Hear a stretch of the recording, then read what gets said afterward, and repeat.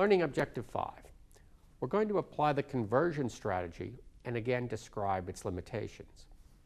We note that the tax law does not treat all types of income or deductions the same way.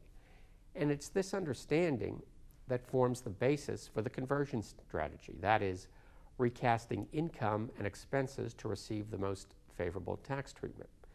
To implement the conversion strategy, one must be aware of the underlying differences in tax treatment across various income classes, expenses, and activities. And most importantly, the taxpayer must have some ability to alter the nature of the income or expense to receive that more advantageous tax treatment. Common examples of this conversion strategy include investment planning to invest in assets that are generating preferentially taxed income, compensation planning to restructure employee compensation from currently taxable compensation to non-taxable or tax-deferred forms of compensation.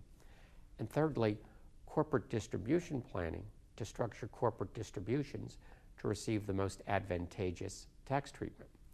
The code contains specific provisions that prevent the taxpayer from changing the nature of expenses, income, or activities to a more tax-advantaged status.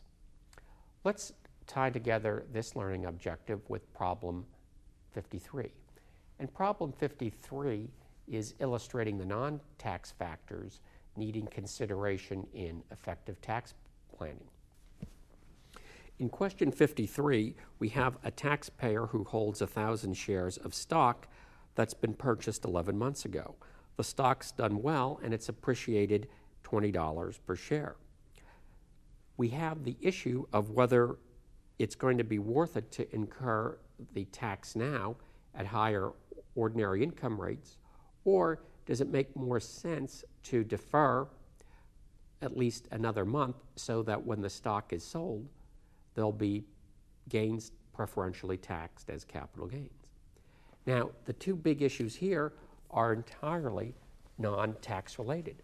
The first is, does our taxpayer wish to be exposed to market risk? Because we know that the stock value will fluctuate. It never remains constant. So it's not a guarantee that that value of $20 per share can be maintained. It may well decline. It may well increase as well. But with any financial asset, we just don't know how the markets will value it from time to time. So the first is market risk. And then the second is the needs of the taxpayer for immediate cash flow. Can the taxpayer, in fact, wait for those sales proceeds for an amount of time sufficient to receive capital gains treatment? If a taxpayer is in immediate need of the money, no matter how much the tax savings are, the sale needs to occur now.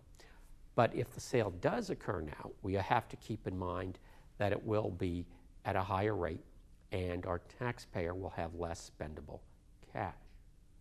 This concludes Learning Objective 5.